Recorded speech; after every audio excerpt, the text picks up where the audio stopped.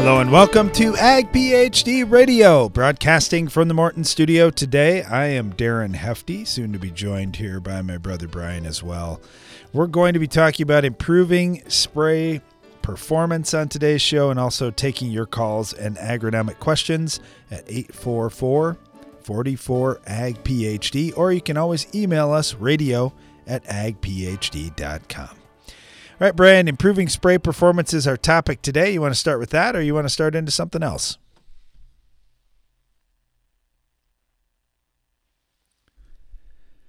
Or maybe nothing at all. Well, when it comes to spray performance, one of the things that we've been talking a lot about the last couple of days here is just how this cold weather is going to be coming through the northern U.S. And when it gets cold like this, the best thing you can do to improve spray performance is not spray. Wait till things warm up. That seems to be the easy answer. Have you gotten the question, Brian, is it too cold to spray? Okay, well, first of all, I just had a little cell phone connection issue there, so sorry about that. But, yeah, it's absolutely too cold.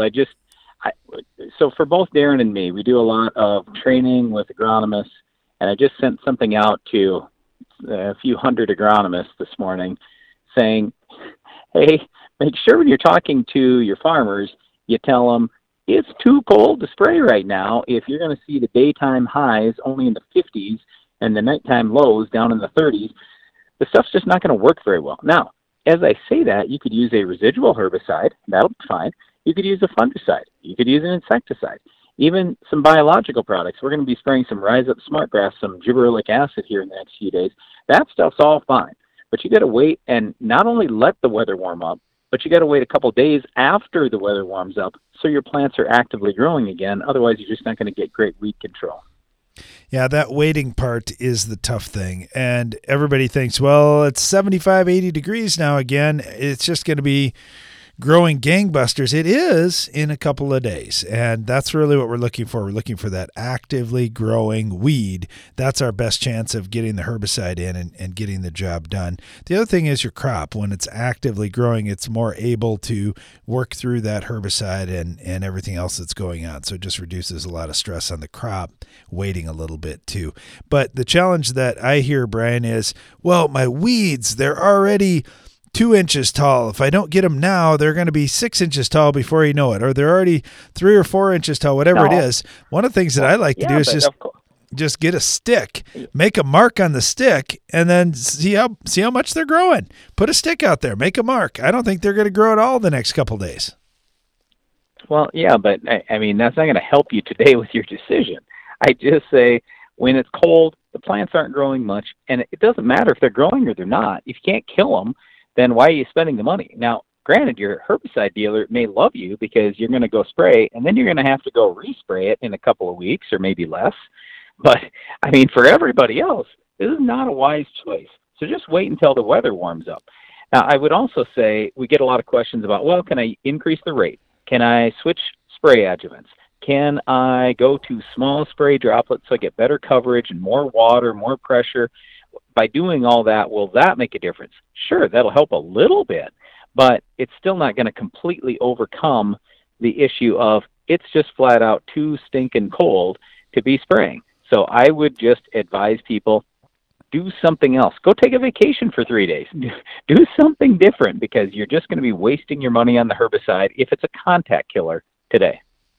You know, the other thing that you can do in the meantime, and we hear this all the time, I don't have time to scout as much as you guys talk about. Well, guess what? If you can't spray and all the crop's in the ground and the equipment's in good shape, what else are you doing? Here's your shot. Here's your time that you could be out doing a little bit of crop scouting. Take a look at what your stands look like in each of these fields. Check to see if there are some insects. We're hearing a lot of insect pressure in grass hay fields, pastures, alfalfa fields especially. Wow, lots of stuff going on out there because you know what? Our crop has been a little slow coming up in the north. And here's your shot to see what there is so when it is time to spray, you can get the right things in the mix. The other thing is just getting everything home. And Brian, I hope we've hit this one enough this year, but there's a shortage on a lot of products out there. You've got to have things on hand if you want to spray. Just talking to a grower in wheat country who said, I'm just a few weeks away from harvest. but I'm already getting my burn down products because my dealer tells me pick them up now or you're going to miss out. Well, yeah. I mean, there is a shortage of certain herbicides out there, but the problem is for a lot of people, they go, well, look, I don't know for sure what I'm going to have to spray. Am I going to have to spray a bug killer, a fungicide? What herbicides am I going to need? Am I going to need a second shot of herbicide? So I understand all that, but our advice this year, as short as things are, is just take it all home. As long as you can return it, you're in good shape. And you know what? Even if you can't return it, you're probably still in good shape because prices are going up next year. So it's not that big a deal. I'd say just get everything you think you're going to need for the summer, pick it up right now, and then you should be sitting fine. One other thing that we've heard about this spring has been where guys have been waiting for the rain and they had powdery soil and then they got a pounding rain, crusting issues. And we always get a lot of questions about crusting. We're getting this nice, easy rain here today. I wouldn't be too worried about crusting in this kind of rain, but when it comes 2 inches in a real hurry on powdery dirt, sometimes that can be a problem. And we think about, well, how do I deal with it right now today? But there are some long-term fixes for crusting that we talk about a lot, getting our percentage of calcium in the soil up, leaving a little bit more residue out there, all those types of things, whether you don't have to be like full no-till and cover crop to avoid that. But hey, guess what? That would help too. So if you can just leave some residue at least, that could be part of the solution. Anything else I'm missing there, Brian? And I just lost Brian. Yeah, he's having a fun cell phone connection day. It's one of those days where I'm going to be in the studio. Brian says, oh, yeah, I'll call in. Well, we'll see how that goes sometimes. You're listening to Ag PhD Radio. We're going to talk about improving spray performance on today's show because there are a lot of challenges out there, whether it be resistant weeds, heavy pressure, ground that was prevent plant the last couple of years that growers are getting back into for the first time. I've had quite a few of those questions. You need your spray to work well, and you can't really afford to have to do things over. So we'll talk about how to improve your spray performance on today's Ag PhD radio show. As a little girl, I always wanted to run the combine because it meant I was helping Dad. And Dad always said farmers are helpers. I'm teaching that to my daughters, that farmers help our family, our neighbors, and our community. It's what I do at work. I help farmers get the equipment they need. My name is Kim. I'm a farmer, and I work for Case IH. Case IH, built by farmers. Don't miss the Ag PhD Field Day this year. After postponing last season, we're back and better than ever, and we have a lot of catching up to do. With the latest in ag technologies on display in our plots, in-person sessions with the world's top farmers, and tons of entertainment, food, and more, it's a day you won't want to miss. Thursday, July 29th, right here on the Hefty Farm. For more information and to register for the Ag PhD Field Day, visit agphd.com.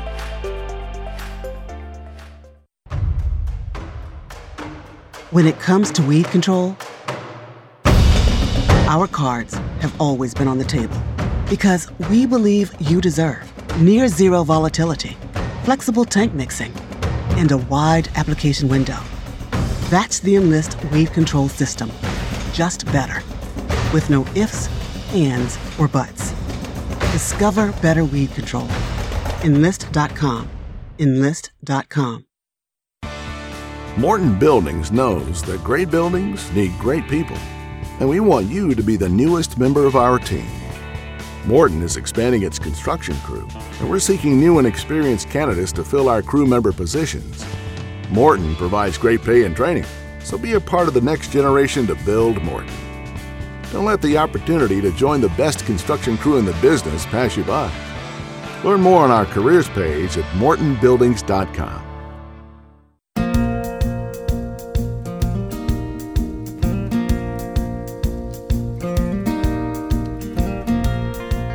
Welcome back. You're listening to Ag PhD Radio. Thanks for joining us today. We're talking about improving spray performance, but our phone lines are open if you have an agronomic question. 844-44-AG-PhD. Real happy to have our friend Nick Flights back on with us. He's with Hypro Pentair. Nick, thanks for joining us. Yeah, Darren, thanks for having me on today. All All right, we're talking about improving spray performance, and I've been out in a lot of fields where a grower has had an issue, never us, of course, but where some anonymous growers had an issue, and it's always, did I pick the wrong product, or was the weather just not right? But sometimes, you know what, there's something on the sprayer that could be changed that could make performance even better. And I know you get called to a lot of challenging issues too. Talk us through with the sprayer. What are some things that we should think about heading into this spray season that could really help us improve our performance? Yeah, certainly. One thing I've been seeing more this year, and I think some of it is tied to the wider adoption of PWM technology, is nozzle sizing. Seems like that has been a big topic, a bigger issue we've been seeing this spring so far, is some performance issues, uneven coverage, uneven herbicide performance that can be tied back to nozzle sizing. And basically, some people aren't getting that step right in that equation. They're either using nozzles that can be too large in some cases and result in too low of a pressure being used at slower speeds when we're slowing down and turning. Or if you're running a PWM sprayer, too large of a nozzle size can have an impact on your duty cycle and push the duty cycle lower. That's resulting in some performance issues that we've been seeing in the field. So, trying to get that nozzle sizing question right there early on is going to be a key step to make sure the sprayer is performing like you want it to. Make sure you get good, uniform, and even coverage, across the field and across your speed range that you're going to run throughout your fields. All right, let me throw a couple of questions out at you that have come in, and one of them is, if you guys are talking improving spray performance, talk more about sprayer clean out. Already seeing some issues in our area. Okay, Nick, talk to us about sprayer clean out. What are some of the things that growers should take a look at? I know you've got some new technologies to help make this easier too. Yeah, one thing, we all know that there's some chemistries, there's some type of formulations, suspension-based products, atrazine, yellow herbicides, some of those that can be an issue for us. It's hard to get all that residue, get them out of the sprayer, particularly in the inline filters, the strainers. That's one place. Make sure that you're checking those, you're pulling those out and washing those. Something people forget sometimes too is if you're loading that product from a nurse trailer onto the sprayer, anywhere you're loading that product through, make sure you flush that area out too. We have the fill areas in the front of a lot of sprayers that run back through the solution pump from the front of the sprayer. Make sure you check that area. Make sure you check your inductors, that are located on the sprayer. There's a lot of different areas on the sprayer that the chemical is going to come in contact to that can be easy to forget about. So hoses, anything like that, remember to check those and flush those out because it can be a contamination source. As far as products that can make the sprayer clean-out job easier, quicker, more efficient, I'd recommend looking into the express flush valve. So if you have the existing express end cap, you can pull that plug out the end, but there's that metal fork you have to pull out. You have to have pliers or a screwdriver to get the plug out. You had to carry those pieces along. It took some time. Wasn't always as easy as we'd like it to be. So there's a stainless steel ball valve. We call it the express flush valve that replaces that plug. Now all you have to do to open flush the end of your spray booms is turn that quarter turn ball valve. It's fully open, and you can flush your sprayer out really quick, really easier. Just reduces the time and effort required. So hopefully we can clean our sprayers out, a little bit more. I'd also say quickly, look into tank cleaners or other products, whether it's ammonias or tank cleaners from some companies that specialize in that, to alter pH and help get some of those oily residues out. Water isn't always going to do the job for us.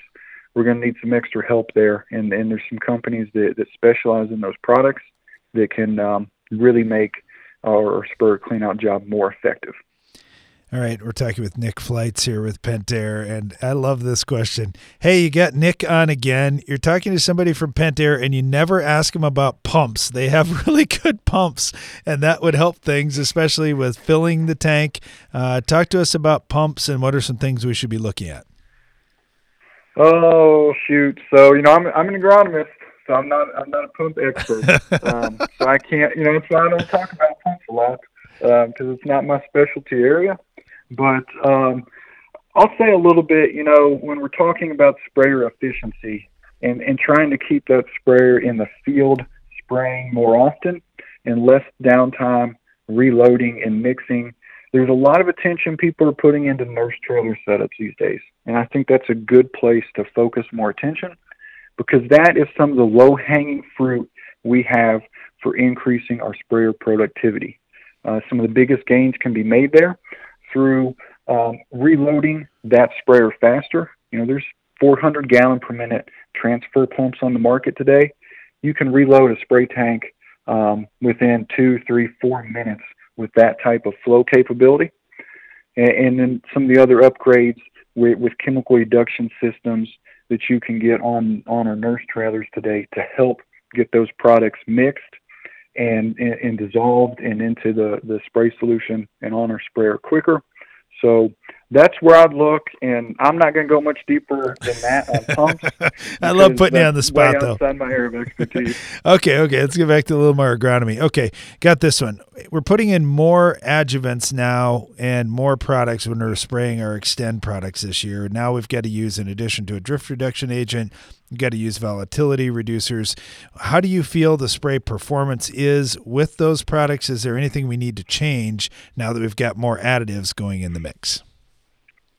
From my conversations with the chemical manufacturers, or VRAs, or volatility reduction agents, should not impact our spray quality. So it shouldn't impact droplet size or drift or the viscosity of the spray solution. So we shouldn't have any impacts there. I've heard some issues with some of the VRAs in the mixing sequence can lead to some issues with a lot of pressure and foam buildup. So if you do have a lot of foam buildup inside of your spray tank, that can certainly have an impact on the performance of the sprayer and the nozzles. They're not going to patternate very well, and they're not going to perform very well. You're probably going to have to dump that mix and reload. So check out University of Arkansas. Their Weed Science Extension Department has some videos on that specific issue. As far as the DRAs, the drift reduction agents, those can have an impact on our droplet size and on the nozzle performance. So a lot of those products are really going to thicken up that spray solution. They're going to change the viscosity of the liquid solution, and that can have a significant impact on the performance of our nozzles. So that's something we want to look out for. In that case, it may help to up your pressure a little bit. You want to stay within the approved nozzle ranges that are on the label, but it may help to increase our pressure a little bit to make sure we're getting the level of patternation. We're getting a full pattern development there, so we get good overlap between our nozzles. Because I know at lower pressures, we have seen some pattern collapse with some nozzle and drift reduction adjuvant combinations. So before you go out and spray, I'd recommend checking your DRA and nozzle combination. Make sure it looks good to you, and you may want to tinker with it and try and tweak those settings to get things where you want to make sure that visually things look good to your eye. Excellent. Great tips. We're talking with Nick Flights with Pentair, and wide-ranging conversation, but Nick, you handled it like a champ. Thank you so much. Really appreciate having you on. Yeah, thank you. Have to remember that. Nick loves pump questions. Have to have more of those ready for him next time he's on here. We're talking about improving spray performance on today's Ag PhD radio program and taking your calls and questions at 844-44-AG-PhD.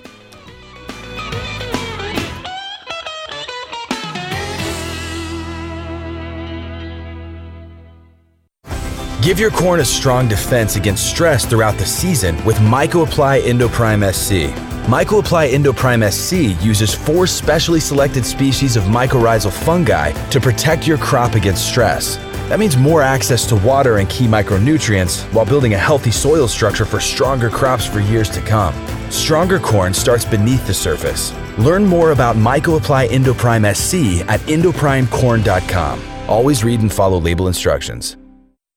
If you're a student seeking a career in agriculture or just want to learn more about raising good crops, at Ag PhD we have some great news for you. On Saturday, June 26th, we're holding an Ag PhD Young Farmers Field Day right here on our farm. In addition to providing great information, we'll be heading into the fields to show you the principles of agronomy and crop scouting firsthand. College scholarships will be available to eligible attendees too.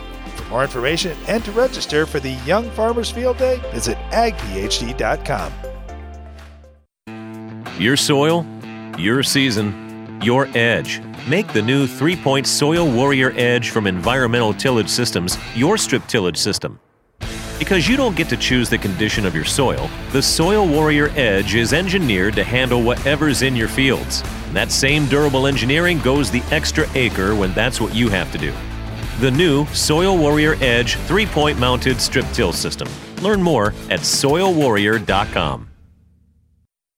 Help keep the toughest, most resistant diseases out of your fields with Lucento fungicide from FMC. An exclusive novel premix of 2 modes of action delivers broad-spectrum control and a long-lasting protective residual. Tackle key diseases in corn, soybeans, wheat, peanuts, and sugar beets. Choose Lucento fungicide from FMC. Visit your FMC retailer or lucento.ag.fmc.com to learn more. Always read and follow label directions for use. Don't miss the Ag PhD Field Day this year. After postponing last season, we're back and better than ever, and we have a lot of catching up to do. With the latest in ag technologies on display in our plots, in-person sessions with the world's top farmers, and tons of entertainment, food, and more, it's a day you won't want to miss. Thursday, July 29th, right here on the Hefty Farm. For more information and to register for the Ag PhD Field Day, visit agphd.com. When it comes to effective herbicide formulations, you know New Farm. They've been bringing growers trusted brands like Burnmaster, Scorch, and Spitfire for decades, made right here in the USA. What's your favorite New Farm brand? Email it to turnuptheburn@newfarm.com and you'll be entered to win a monthly $1,000 product giveaway. In these unprecedented times, you're facing unprecedented pressure. New Farm's here to help.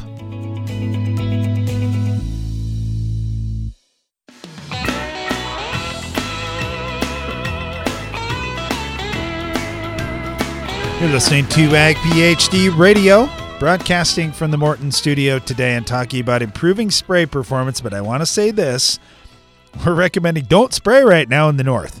It's cold. It's really cold. And I got a picture this morning from a farmer in southwestern North Dakota. They had snow on the ground.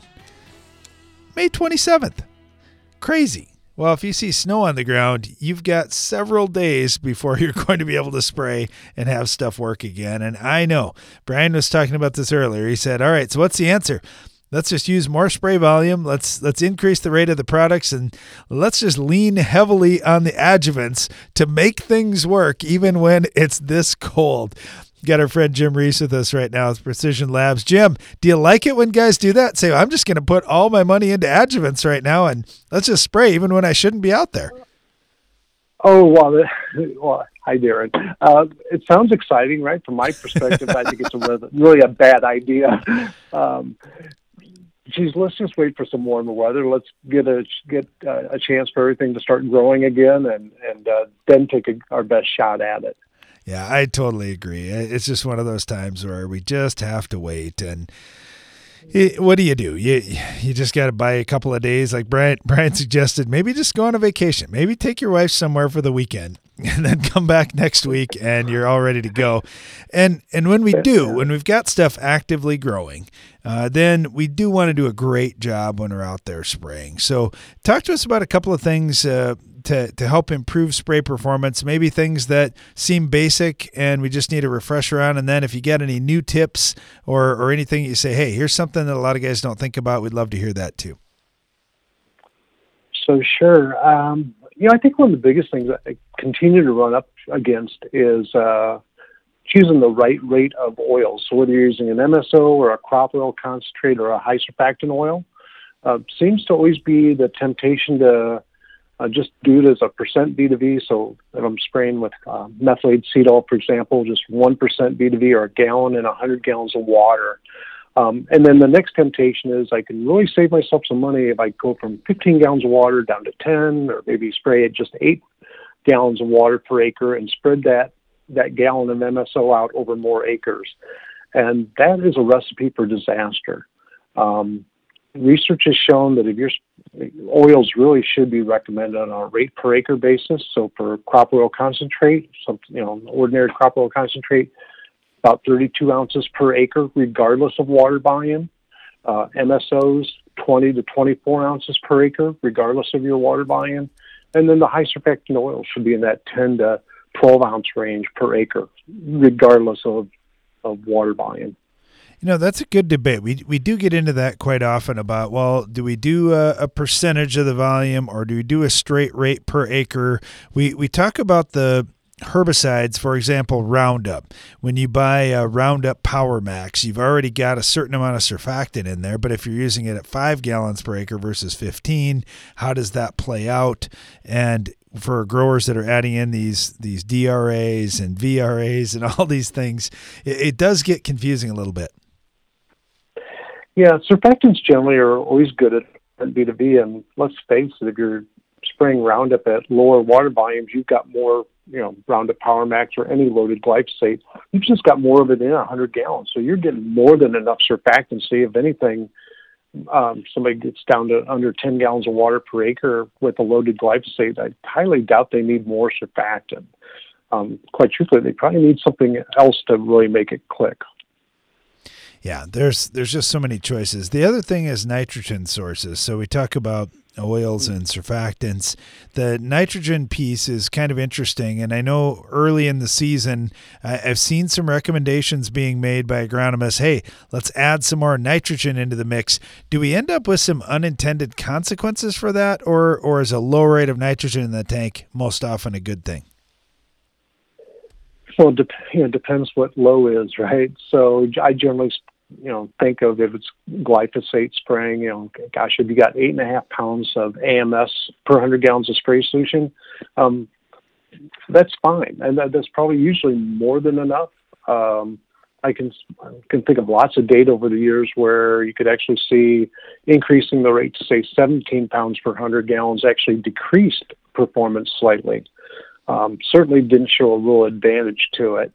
And if you're worried about hard water, just keep in mind that every pound of ammonium sulfate ties up about 90 parts per million of water hardness. So, 8.5 pounds of AMS is a lot of water conditioning power, and quite truthfully, it's quite a few ammonium ions too.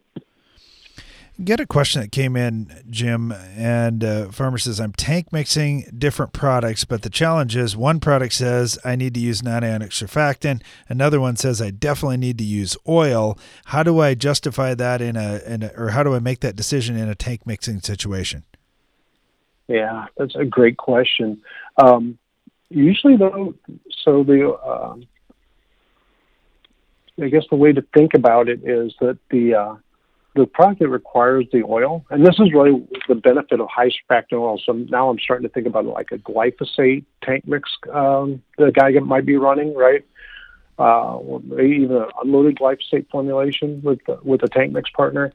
The oils, if you can use a high surfactant oil, whether it's high surfactant methylated acetyl or high surfactant. Yeah, there are different alternatives to that. I just lost Jim there for a second. I'll let Janelle try and pick that up.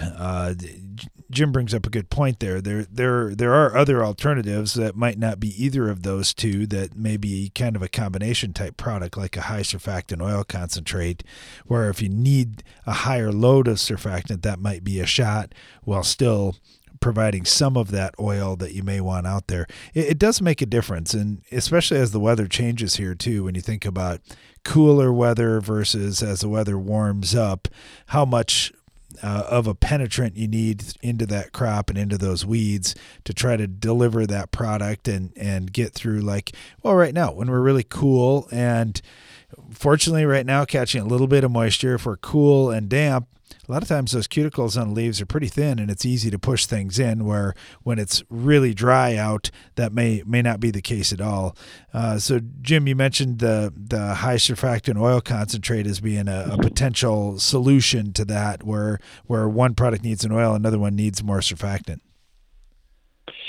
Yeah, I'm sorry about losing you guys, but that's actually a great fit for the high surfactant oils. They kind of bridge that what do I do in this situation, where you've got two different tank mix partners asking for different things. The only thing you have to be careful of if one of the partners specifically prohibits the use of an oil, then you've got some other concerns. But I can think of a lot of glyphosate combinations with other products or tank mixes that you mentioned, where you've got oil-loving and water-loving products. High surfactant oils are perfect fit for that, and you can get the benefits of both worlds. There always is a danger of oils antagonizing some of the products that just need surfactant, but once you move to a high surfactant oil, there's really not much risk of that at all. Got about 1 minute here, and Jim had one more question. It's on a product that I know you know very well, Convert. And I had a grower say, man, I've been putting Convert in with everything I've been spraying so far this season. Haven't seen it hurt my performance at all, but tank cleanout has been so much better. Are there any products that I need to watch out where I don't want a compatibility agent like Convert in the mix?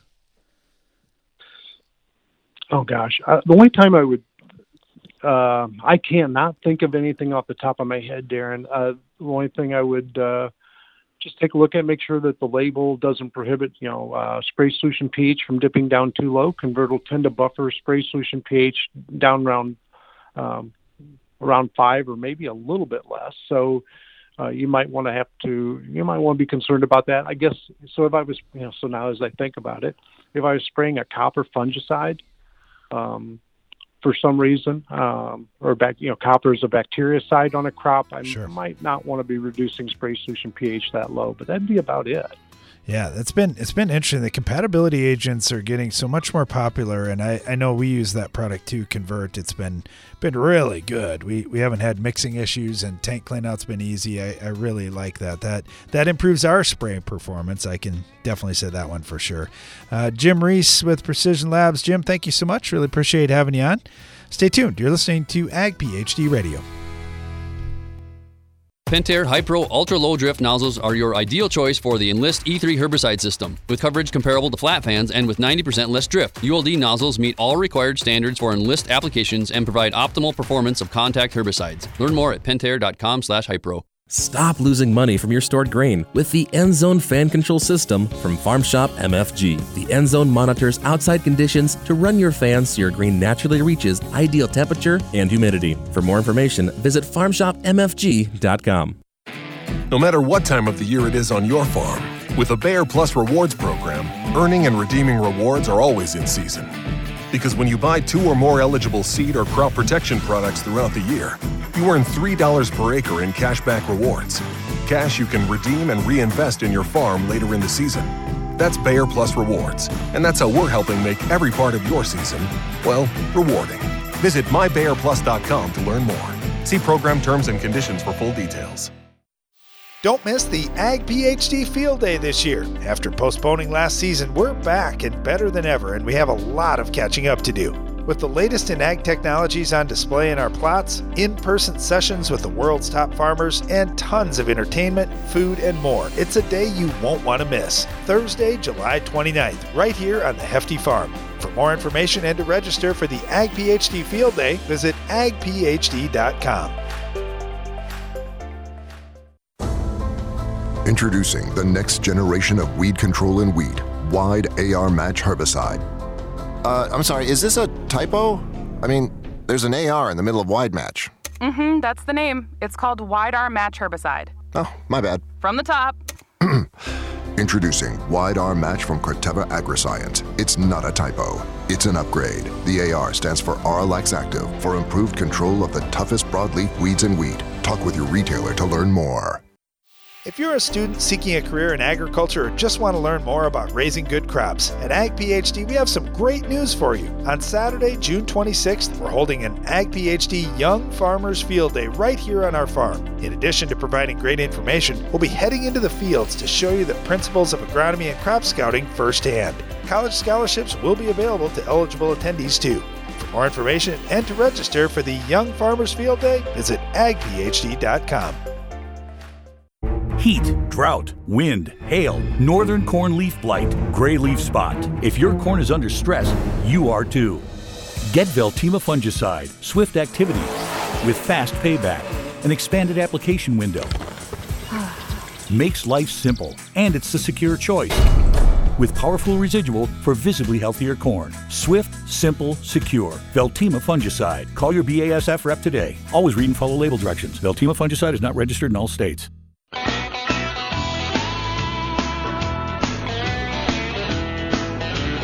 Welcome back. You're listening to Ag PhD Radio, talking about improving spray performance.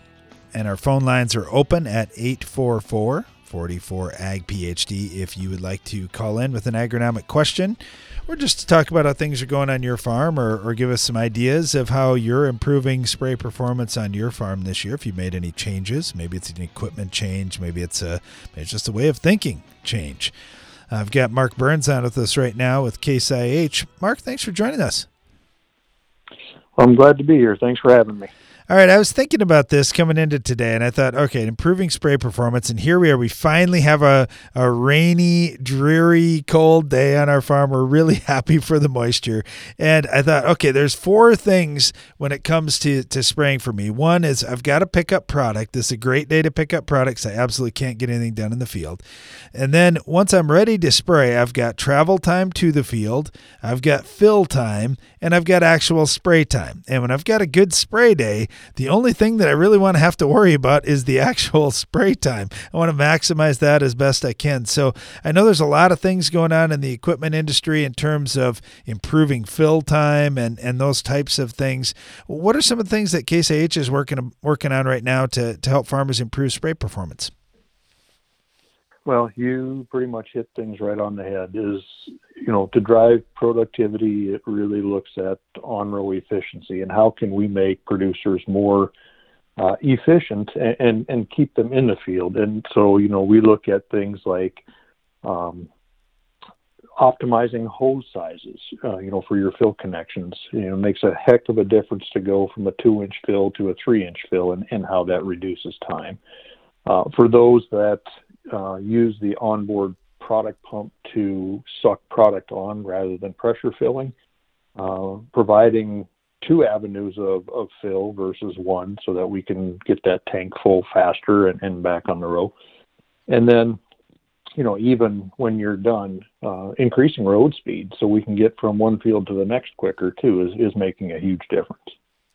Yeah, there are just so many things that go into this. And I know when we think about improving performance, sometimes I'll ask a grower about this. He'll say, well, it's all about picking the right product. That's part of it. I mean, you got to pick the right product and you got to go out there on a nice day, all those kinds of things. But man, the equipment makes such a difference in how things work too. And, when I think about the sprayer, there are just so many parts there. What are some of the things on the sprayer that we need to look at? If we're not happy with our performance, if we aren't getting great coverage or a great kill yet, we seem to be doing everything else right. What are some of the things that you would say are maybe common errors or common things that need adjustment?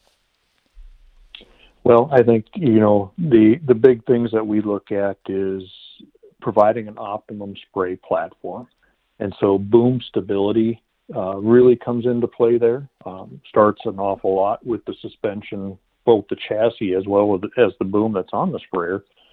But that can only take into account so much. So then it's, what can we do from a boom height or a boom leveling control? And there's been some significant advances in that market or in that component's functionality over the last couple of years. So if you haven't checked those things out, the improvements there are big. Yeah, that is one, Mark. Just even when I think about drift and issues that we've seen across the country with dicamba and other products, I can't tell you how many times I've driven by a field and I see the boom just way up in the air, and we've been guilty on our own farm. I was going past one of my brother's fields, and it's pretty hilly ground, I'll give him that. But here's the sprayer rolling through and the boom's way up in the air, and I thought, okay, what's going on? Well, just had a different operator in. He was really nervous about, man, I don't want to hit anything. But yet he's way too far above the crop. It makes a big difference. It does. And, typically you've got one side of the boom that's too high, and you hit the nail right on the head. It's a coverage problem and it's a drift problem. But at the opposite side of that, your other boom is likely too close to the ground, and now you're losing your spray pattern overlap. So you're not getting good coverage there either. So it's a huge problem. Yeah, it is. And the other thing here that I wanted to touch on, because you were talking about travel time to the field, and we get in such a hurry so often on the farm, and this is when problems can happen. Speed of operation in the field. I want growers to be able to slow down a little bit in the field if need be, that we aren't running just a ridiculous speed. And I know you'll appreciate this story, Mark. I was talking to a farmer, and he had a brand new John Deere self-propelled sprayer, and he was just cursing at the machine. He said, this machine's junk. And I'm like, well, what's wrong with it? It's brand new, and it costs a lot of money. It's got a lot of good technology on there. And he said, oh, no, the auto steer keeps shutting off on me. And I'm like, really? Why?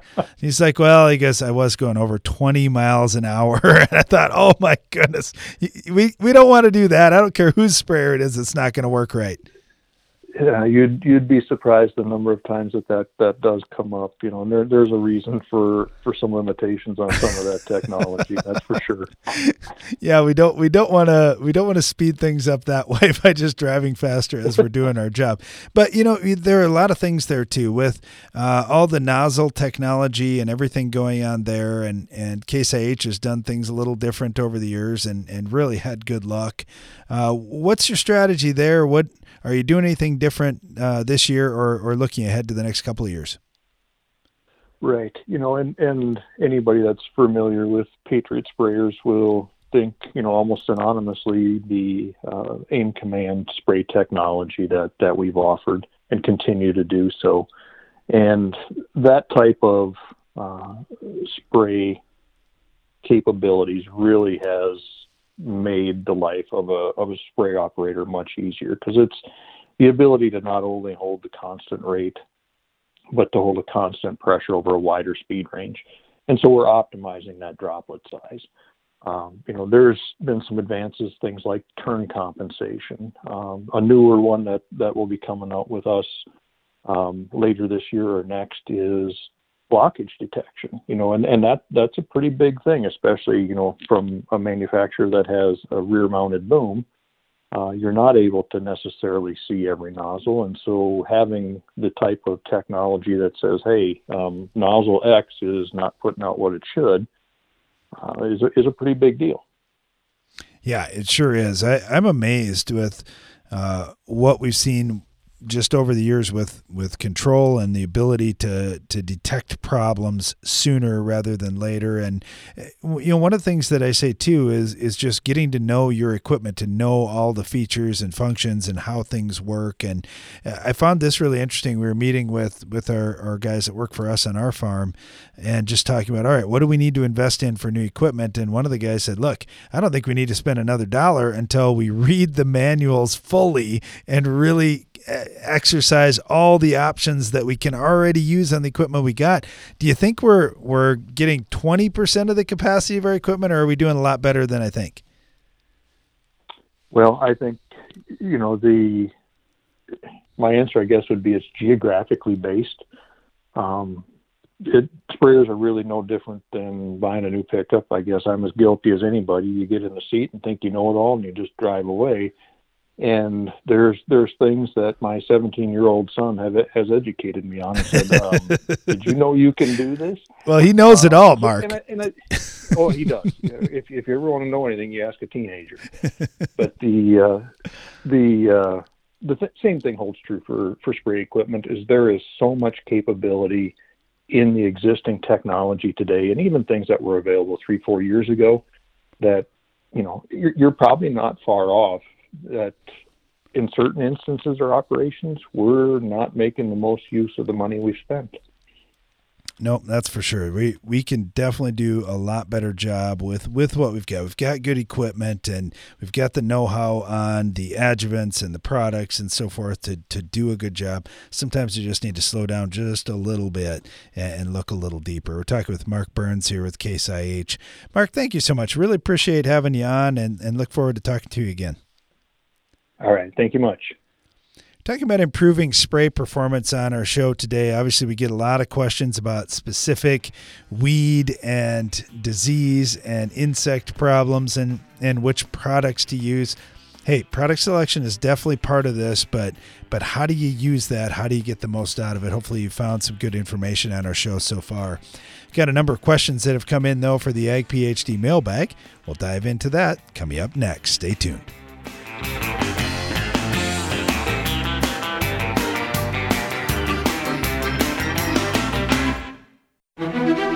Each year brings new and unique challenges to farming, and your operation needs to constantly adapt to meet them. That's why at Ag Biome, we're working every day to bring you new and better solutions, microbial-based solutions that protect your crop and help it reach its full potential. To learn more about how we're doing it, visit agbiome.com. That's AGBIOME.com. Ag Biome, feeding the world responsibly, partnering with microbes for human benefit. If you're a student seeking a career in agriculture or just want to learn more about raising good crops, at Ag PhD we have some great news for you. On Saturday, June 26th, we're holding an Ag PhD Young Farmers Field Day right here on our farm. In addition to providing great information, we'll be heading into the fields to show you the principles of agronomy and crop scouting firsthand. College scholarships will be available to eligible attendees too. For more information and to register for the Young Farmers Field Day, visit agphd.com. AgroLiquid is precision crop nutrition. That means being committed to product performance, to research and field testing, and to superior agronomics. Most of all, AgroLiquid is committed to delivering precisely the right nutrition in the right way, including seed-safe planter plus side dress applications and foliar applications with low burn risk. AgroLiquid. Apply less, expect more. Find a retailer at agroliquid.com. A history of success means proven performance, but let's call performance what it is: profitability. And boosting yours, no matter what the season brings, is the goal of DeKalb brand corn. Backed by exclusive genetics, whole farm solutions, and unmatched dealer support. Let nothing shake your perseverance. Ask your dealer how DeKalb brand corn can help you realize a future of performance. Always read and follow IRM where applicable, grain marketing and all other stewardship practices and pesticide label directions. Give your corn a strong defense against stress throughout the season with MycoApply Endoprime SC. MycoApply Endoprime SC uses 4 specially selected species of mycorrhizal fungi to protect your crop against stress. That means more access to water and key micronutrients while building a healthy soil structure for stronger crops for years to come. Stronger corn starts beneath the surface. Learn more about MycoApply Endoprime SC at endoprimecorn.com. Always read and follow label instructions. If you're looking to get the most out of your foliar nutrition and fungicide programs, ask your ag retailer about Nutex EDA from Sipcam Agro. Nutex EDA has been proven to increase foliar micronutrient tissue levels and maintain those levels for an extended period of time. When tank mixed with fungicides, Nutex EDA helps support plant health, resulting in higher quality and yields. Nutex EDA is an affordable and effective solution that should be part of every grower's high-yield toolbox.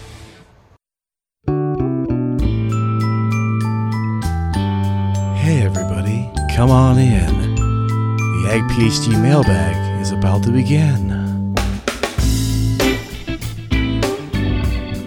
Welcome back. You're listening to Ag PhD Radio. We are in the Ag PhD mailbag time right now. Our phone lines are open if you have an agronomic question at 844-44-AG-PhD, or you can email us, radio@agphd.com. I think I got Brian back on with me now, and we got our first question from Charlie in Wisconsin. He said, hey guys, I'm out doing plant tissue testing for the first time this year. I've got soil tests and I'm pulling plant tissue tests in the same areas of the field that I pulled the soil test in to see what kind of correlation there will be. Well, I'm at V3 corn right now, and my first soil tests don't correlate very well to what my soil test results are. I'm wondering, do the numbers correlate more as the plants get taller?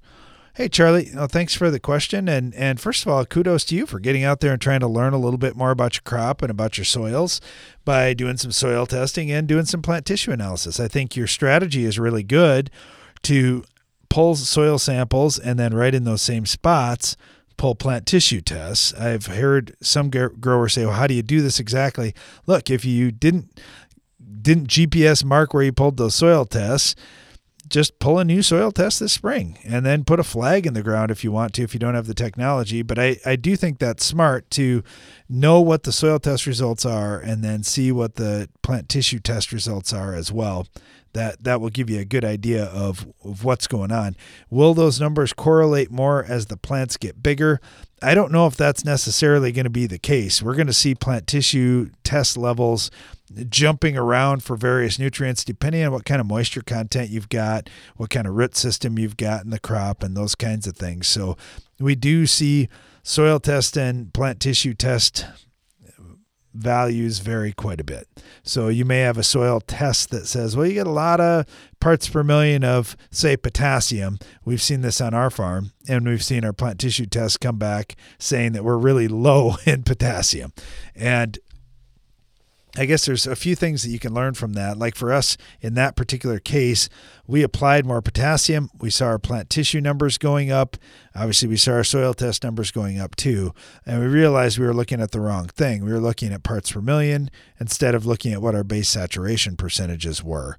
And when you think about the huge volume of soil that we've got out there and the relatively small amount of pounds of nutrients that we're putting on, it's easy for those nutrients to get lost and just not be able to get pulled into the plant very well. So we've got super high levels of calcium, very high levels of magnesium in a lot of our fields, and they were just taking up all the spots. We were able to get them into the crop. We weren't able to get the potassium in. So I'd just look at each of your nutrients. If you want to send us soil tests, send us plant tissue tests, we'd be more than happy to take a look at them and try and make some recommendations from there. But yeah, I'd just keep going. I would keep watching through the season and see how those numbers go up and down. I'd mark down to where you're at for growth stage and GDUs, and then I'd also take a look at whenever you get rain, mark that down too, so you know, all right, I got a rain on June 1st, I pulled plant tissue tests on June 5th, and I saw a lot more nutrients in. That's what I would expect to see throughout the season. Hey, thanks, Charlie. Really appreciate the question. Thanks for sending that in as well. All right, got this one from Boyce, who says, there's always a lot of talk that pre-herbicides don't work on dry years, but it's possible that the pre could actually just be blowing away. I farm in southeast North Dakota, and this spring I've seen a lot of blowing dust, and it occurred to me that if someone has a field that's dug up to bare dirt with a pre on the soil surface and the dust starts to blow before they get a rain, well, then the pre is going to be the first thing to leave the field with the dirt. As for evidence to back up my opinion, back in 2017, we hardly had any rain at all in the spring. I sprayed a pre on my land, all no-till. I didn't have any blowing dirt, and I didn't have any weed problems. But others told me that their pre didn't work. Well, this year, we had an inch of rain a week ago, so if people say the pre didn't work this year or didn't activate, I'd be kind of suspicious. I'm just curious, should agronomists not be steering people away from pre's entirely, but perhaps only on fields prone to erosion? Hey, thanks for the question, Boyce. I really appreciate that. And I appreciate you bringing this up too. I've seen a number of videos, I've seen pictures, and I've talked to farmers in North Dakota that have said, man, where we tilled the ground heavy, we've got dirt blowing this spring. They're seeing plants getting sandblasted or damaged from the dirt blowing across or clipped off even. That's no good. We don't like seeing that. And I certainly do understand why some farmers, especially further north, feel like they've got to get the fields black so they warm up. We've had some of the same things here and some of the same talks on our farm. We have seen farmers in our area of southeastern South Dakota with the same kind of issues. And and dirt blowing and those types of things.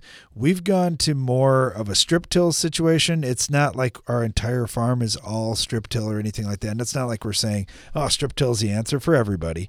But we've found a way to blacken up a little bit while still leaving some protection out there from the wind especially. And the other thing that we've done, just adjusting for the strip till, is we've been cutting our corn stalks just a little bit higher. So a lot of times we'll leave 18 inches of stalk out there. That way we've got some natural wind breaks, and that's worked good for us. I agree with you on the no-till, and certainly the guys that are using cover crop would say, well, this is no issue for us at all. There are a lot of different ways that you can go, and I do think that some farming practices will change. I think there's going to be some farmers that say, you know what, I've seen the worst, and I don't want that anymore, and they're going to make a change on their farm. So, yeah, a lot of issues with the blowing dirt. Now, as far as your pre-emerge herbicide comment, yes, that if you sprayed it out there and it's laying on the soil surface and you haven't had any moisture to get it in the ground, yeah, I don't doubt that some of that could definitely blow away. And you're absolutely right that topsoil is really valuable. It's where our highest concentration of nutrients are at as well. So I would say you've got a couple of choices. You could put the pre on earlier, give you more time to catch some rain. You could till the pre in with your last tillage pass. Definitely know a lot of farmers that do that. I've already heard some guys in Minnesota say where they tilled in their pre this year, it's working. Where they didn't till it in, they didn't get enough moisture to activate it, and they had some weed escapes. So a lot of different things that you could think through on that. I agree. I would not go away from the pre's. I would be cautious, though, where I've got soils prone to erosion. Thanks for the question, Boyce. Really appreciate that. I got this one from Jeremy in Iowa. He said, guys, you were talking earlier in your show today about Roundup Power Max, that it comes, quote unquote, fully loaded with adjuvant, but you raised a good point. I'm using 5 to 7 gallons per acre in my no-till burn down program, but I'm typically using 10 to 12 gallons of water when I spray post-emerge. Should I be adding more surfactant with my Roundup? Because I'm definitely changing my surfactant load as I change the volume of water. Also, just a side question, I've been running ammonium sulfate at 8.5 pounds per 100 gallons of water. Hadn't thought about that either. Should I adjust that one as my spray volume changes? Well, hey, thanks for the question, Jeremy. You know, when herbicides come with the surfactants in them, I know this is how we would really all like to have it. Boy, it should be nice if everything was in the jug. All I have to do is dump it in my sprayer and it's going to work. Rather than, well, I've got to carry along another surfactant and maybe a couple different ones that I might pick between depending on the weather. I understand. But here we go. The question, I think it was Nick Flights that had talked about this.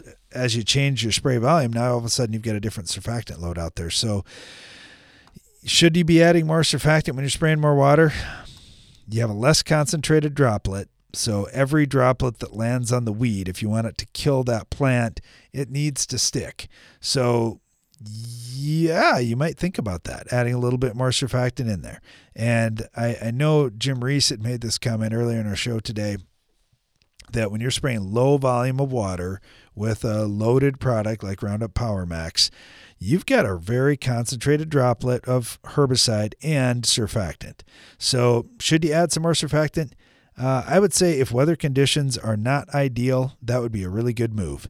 And then in terms of your ammonium sulfate at 8.5 pounds per 100, a lot of times we'll see a recommended rate anywhere from 8.5 to 17 pounds per 100. We generally run the 17, but I also know some growers that say they've gone to a pounds per acre rate rather than the percentage, and they've liked that's been good for them. You know what? I think either way you're fine. There's a pretty broad range between that. I mean, it's 50% more or 100% more product at the high rate. So should you adjust that as spray volume changes? I don't know. I think I'd just run with your 8.5 to 17 pounds per 100. Thanks for the questions. We really appreciate that today. And thanks to you for listening. Be sure to join us again each weekday for more Ag PhD Radio.